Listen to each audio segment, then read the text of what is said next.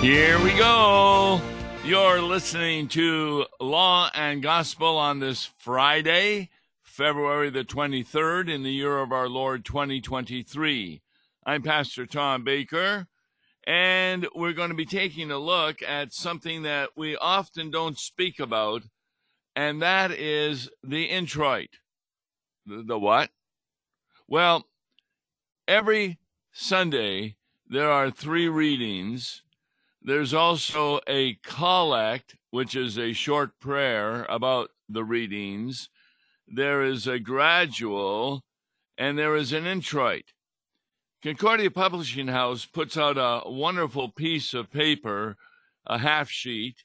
It has all 3 readings from the Old Testament, from the Epistle, and from the Gospel, but it also has the introit.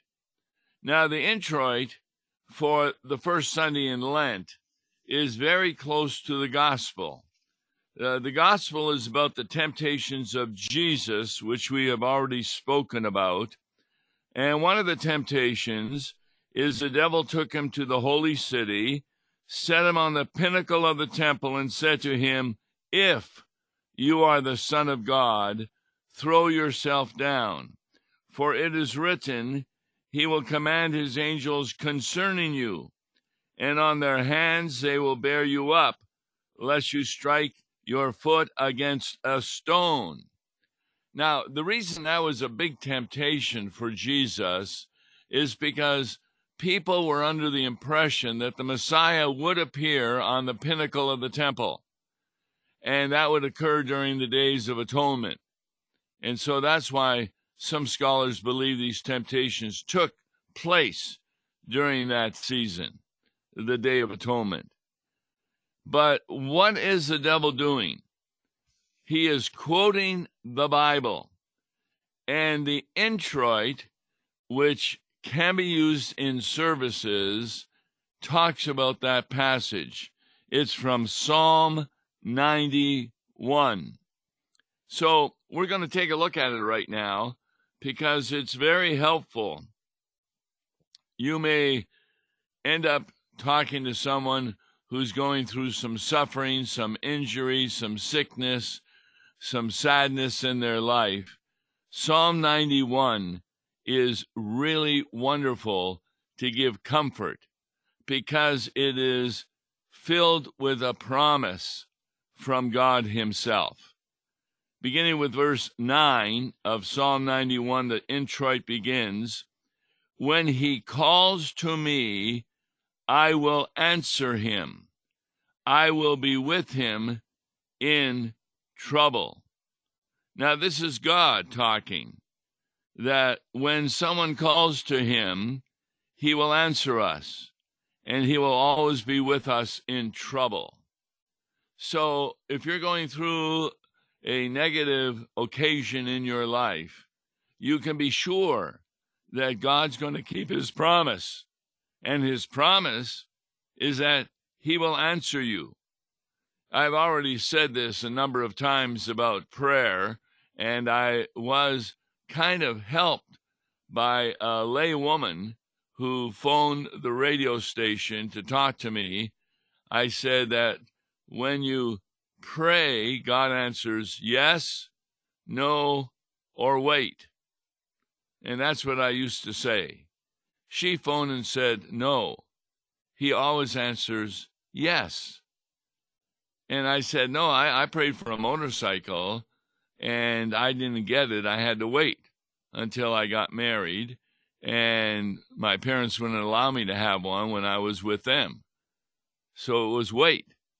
She says, no, there's 2 kinds of prayers, and God answers both of them. The one is when we ask God to keep His promise. So when we baptize an infant, we don't say, and we hope that you will give this infant faith. No, we say, we know you will give this infant faith, because that's what He has promised in the rite of baptism. But then there are prayers where we ask for something that is not a promise from the Bible, like the motorcycle I wanted. But then we always say, but thy will be done. That's what she had told me. And then she said, and you see, God always answers, yes, my will be done. And it will always be according to your situation and to your good. In other words, when he calls to me, God says, I will answer him. I will be with him in trouble. Because his answer is always yes. If it's a promise, he's going to fulfill it. And if it's something that's not promised, he is going to answer in such a way that it will always be to our good. The next verse. I will rescue him and honor him. With long life I will satisfy him and show him my salvation. Now, there are 4 congregations I'm helping out with right now. 2 of them do the introit, and it's said just before the reading of the lessons. And we go verse by verse. So I say the first verse of the introit, the congregation says the second verse, and we keep going back and forth. So here God says, I will rescue him and honor him. What is God rescuing us from? Well, the hymn that we looked at on Tuesday, he rescues us from our depths of despair. It was a hymn written by Martin Luther. And what is the greatest depth of despair we have is over our sins. We feel we are not deserving of going to heaven. We even confess that. God rescues us by having our sins paid for by Jesus Christ on the cross. Therefore, that cross is our rescue. And God honors us by rescuing us. Now, why does he do that? Because we're such good people? No, we're sinners, deserving nothing but temporal and eternal punishment. He honors us because he's honoring his Son, who died for our sins, who paid the price for our salvation. And then the verse continues, with long life I will satisfy him and show him my salvation. Now, what does the introit there mean? Because a lot of times Christians do not have a long life. They may die in a car accident when they're only teenagers, and so forth. The word long life doesn't necessarily always mean a length of time, but it means a fullness of your life. For example, even a teenage Christian is comforted and helped as they turn to the Bible to hear the many promises God has to help them through their problems. That's what is meant by a long life. And it will satisfy us because it will never end. Remember what Jesus said to Martha before he raised Lazarus from the dead? He who believes in me will never die. Referring, of course, to the Spirit within us, that though our bodies will die and be buried, our spirit will be going to heaven to be with Jesus during the interim until our bodies are rejoined at the great day of judgment. So God keeps his promise. We will be satisfied with long life. It will be an eternity of long life. It won't be like God, who is eternal, will be like the angels who are semi-eternal. What's the difference? The angels did have a beginning, but they had no end.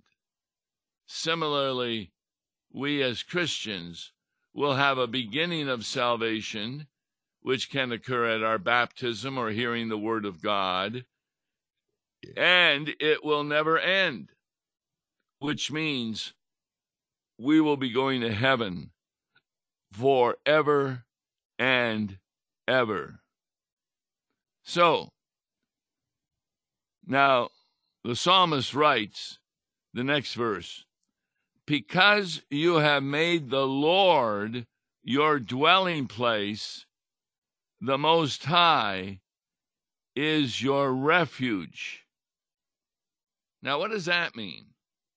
Well, in the English, the word Lord is capitalized every letter. And that's the way the English translations refer to the name of God, Yahweh, that Moses heard at Mount Sinai at the burning bush. So we use that word, Lord, in capitalized to refer to God himself, who witnessed to Moses. What does it mean that you have made the Lord your dwelling place? Well, when Moses was on Mount Sinai and there was a burning bush, and it said, the angel of the Lord spoke to him, that was referring to Jesus Christ, the second person of the Trinity, prior to his incarnation. And Moses was in the dwelling place of God. Remember, God told him to take off his sandals because he was in holy ground. Because you have made the Lord your dwelling place. Now, how do we make the Lord our dwelling place? Well, that is worship. Worship is dwelling in the Lord. And that worship does not just occur, say, on a Sunday morning or Saturday evening or Monday or Wednesdays or Thursday, Monday, Thursday, or Good Friday. It's not just when you have a worship service. It's any time that you're contemplating God's holy word to help us in our problems. And then God gives you another promise. Because you have made the Lord your dwelling place, the Most High is your refuge. What does that mean? Refuge. There are human beings who often need a refuge. A lot of times it comes about because of a storm. There are people who are very afraid of storms, and they are afraid of them because they could die in a storm. I know of a woman who would hide in a closet when a storm occurred when she was younger. But as she became more faithful to Jesus and understood his promises, she lost that fear and did not have to go into a closet to get away from the storm. Because God is her refuge. He is the safe place for her to be. And in case you still don't get it, God continues in Psalm 91 talking how he is our refuge. No evil shall be allowed to befall you. No plague come near your tent. Now, we know many Christians who experience what we would consider to be evil. There are Christians in other lands who are even put to death because they preach Jesus Christ as their Savior. Why is that not an evil? Well, because what happens when a Christian even dies? Does the evil devil get control of them? No. That's what is being mentioned here, that no evil shall be allowed to befall you. You say that in the Lord's Prayer. Deliver us from evil. And In the original language, that is referring to the devil himself. When are we delivered totally from the devil? That occurs on the day of our death here on earth. But our spirits go immediately to be with Jesus, and we are not delivered over to the devil. In the Bible, Jesus was delivered over to the soldiers who whipped him and ended up crucifying him, because he was delivered in our place.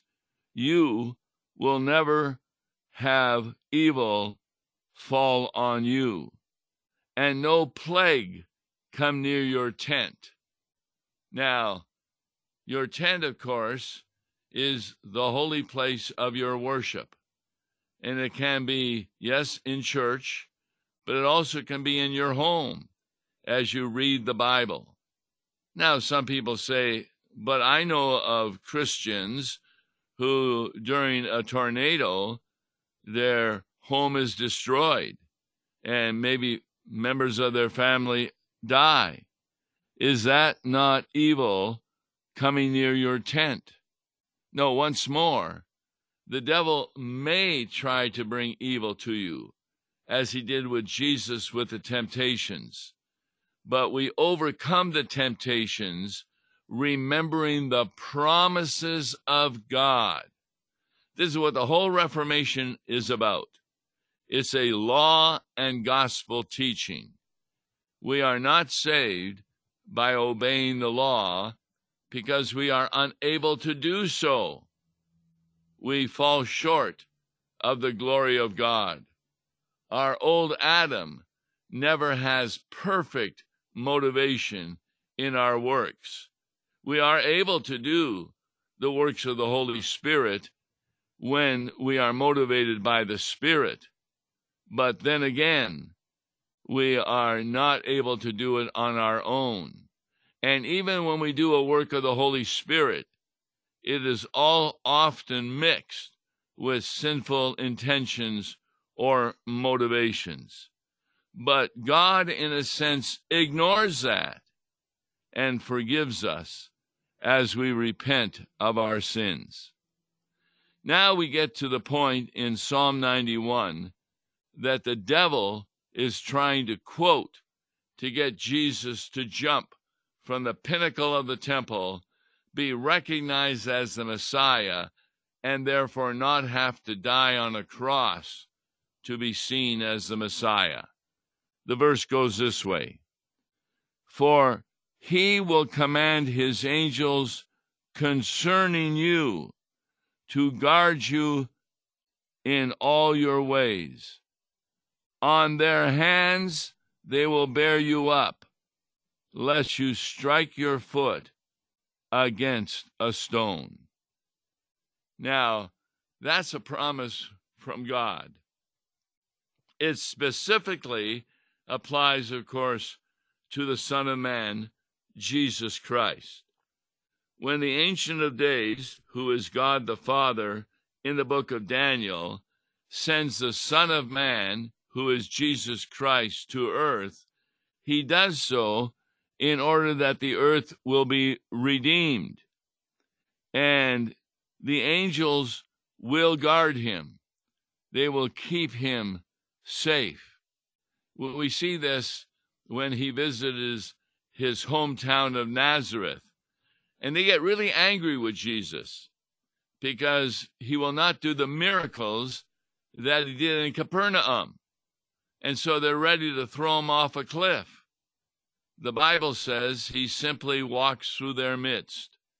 And I'm sure that's with the help of the angels. Remember, the angels also help the nation of Israel. There can be a mighty army coming to Jerusalem.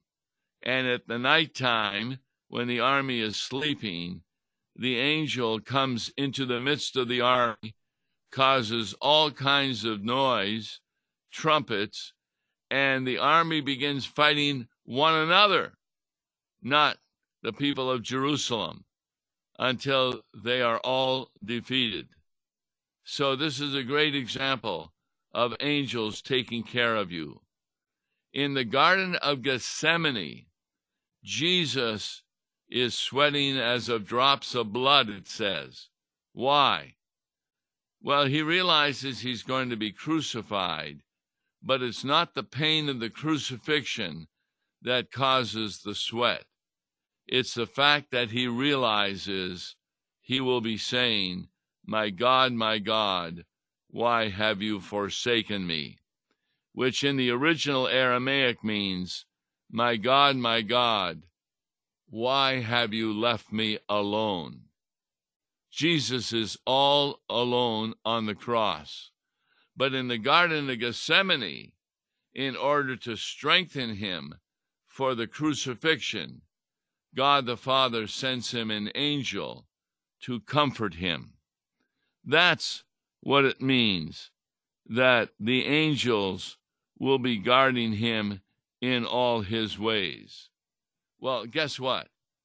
That promise is also for you. It's not at all unusual if you've seen that artistic rendering of two children crossing a river over a bridge, and the waters are rushing, but there is an angel watching over them. And so the Bible does teach us we have guardian angels to watch over us. That is a blessing from God. It's a promise from God. And therefore, we can be comforted by that promise, whether we're in a hospital getting ready for surgery, whether we're at a funeral bemoaning the loss of a loved one, whether we're at home unable to go to work because of an illness. The guardian angels are with us. They will bear us up. Now, the devil, of course, was misusing the text because he was trying to get Jesus to sin against the Father by becoming the Messiah, not by dying on the cross, but by jumping down from the pinnacle of the temple. That Jesus could have done, but he refuses to do so. In fact, verse goes on in chapter 91 of Psalm.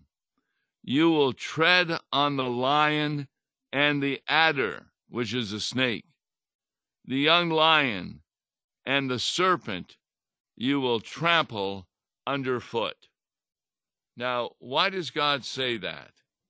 Because Jesus is also our shepherd, and he comes from the line of David. David defeated animals that were trying to eat his sheep. He protected the sheep. Sheep don't have offensive weapons in order to kill a lion, so that's why they have a shepherd. And why is the adder mentioned? That's the serpent, reminding us of the Garden of Eden, when the serpent, who is the devil, attempted and was successful in tempting Adam and Eve to try and become God, which is at the basis of every one of our sins. We want to become God. There was a recent movie, of course, where Jesus is shown to be crucified. And the opening scene is Jesus with his foot over a serpent. Yes, Genesis 3:15 teaches that he will crush the head of the serpent, but during that process, he will be wounded, referring to the crucifixion. So, introits are very important, and a lot of churches use them in their worship service. This one for the first Sunday in Lent, taken from Psalm 91, helps us to understand what the gospel is about, why the devil misquotes the Bible, and Jesus does not fall into temptation, but dies on the cross for your sins. Heaven is your home because you now are guarded in all your ways. Join us Monday for a continuation of Law and Gospel teaching. Until then, I'm Tom Baker. God bless you. Listen to Law and Gospel each weekday morning at 9:30 on KFUO. For a tax-deductible gift to Law and Gospel, please make your check out to Law and Gospel and mail to Law and Gospel, P.O. Box 28910, St. Louis, Missouri 63132, or call toll-free 1-877-267-1962. Views and opinions expressed on Worldwide KFUO may not represent the official position of the management or ownership of KFUO, the Lutheran Church Missouri Synod. If you'd like to comment on programs or topics heard on Worldwide KFUO, write us at KFUO, 1333 South Kirkwood Road, St. Louis, Missouri 63122. You can also leave a question or comment on our comment line at 314-996-1542. We are the messenger of good news, Worldwide KFUO.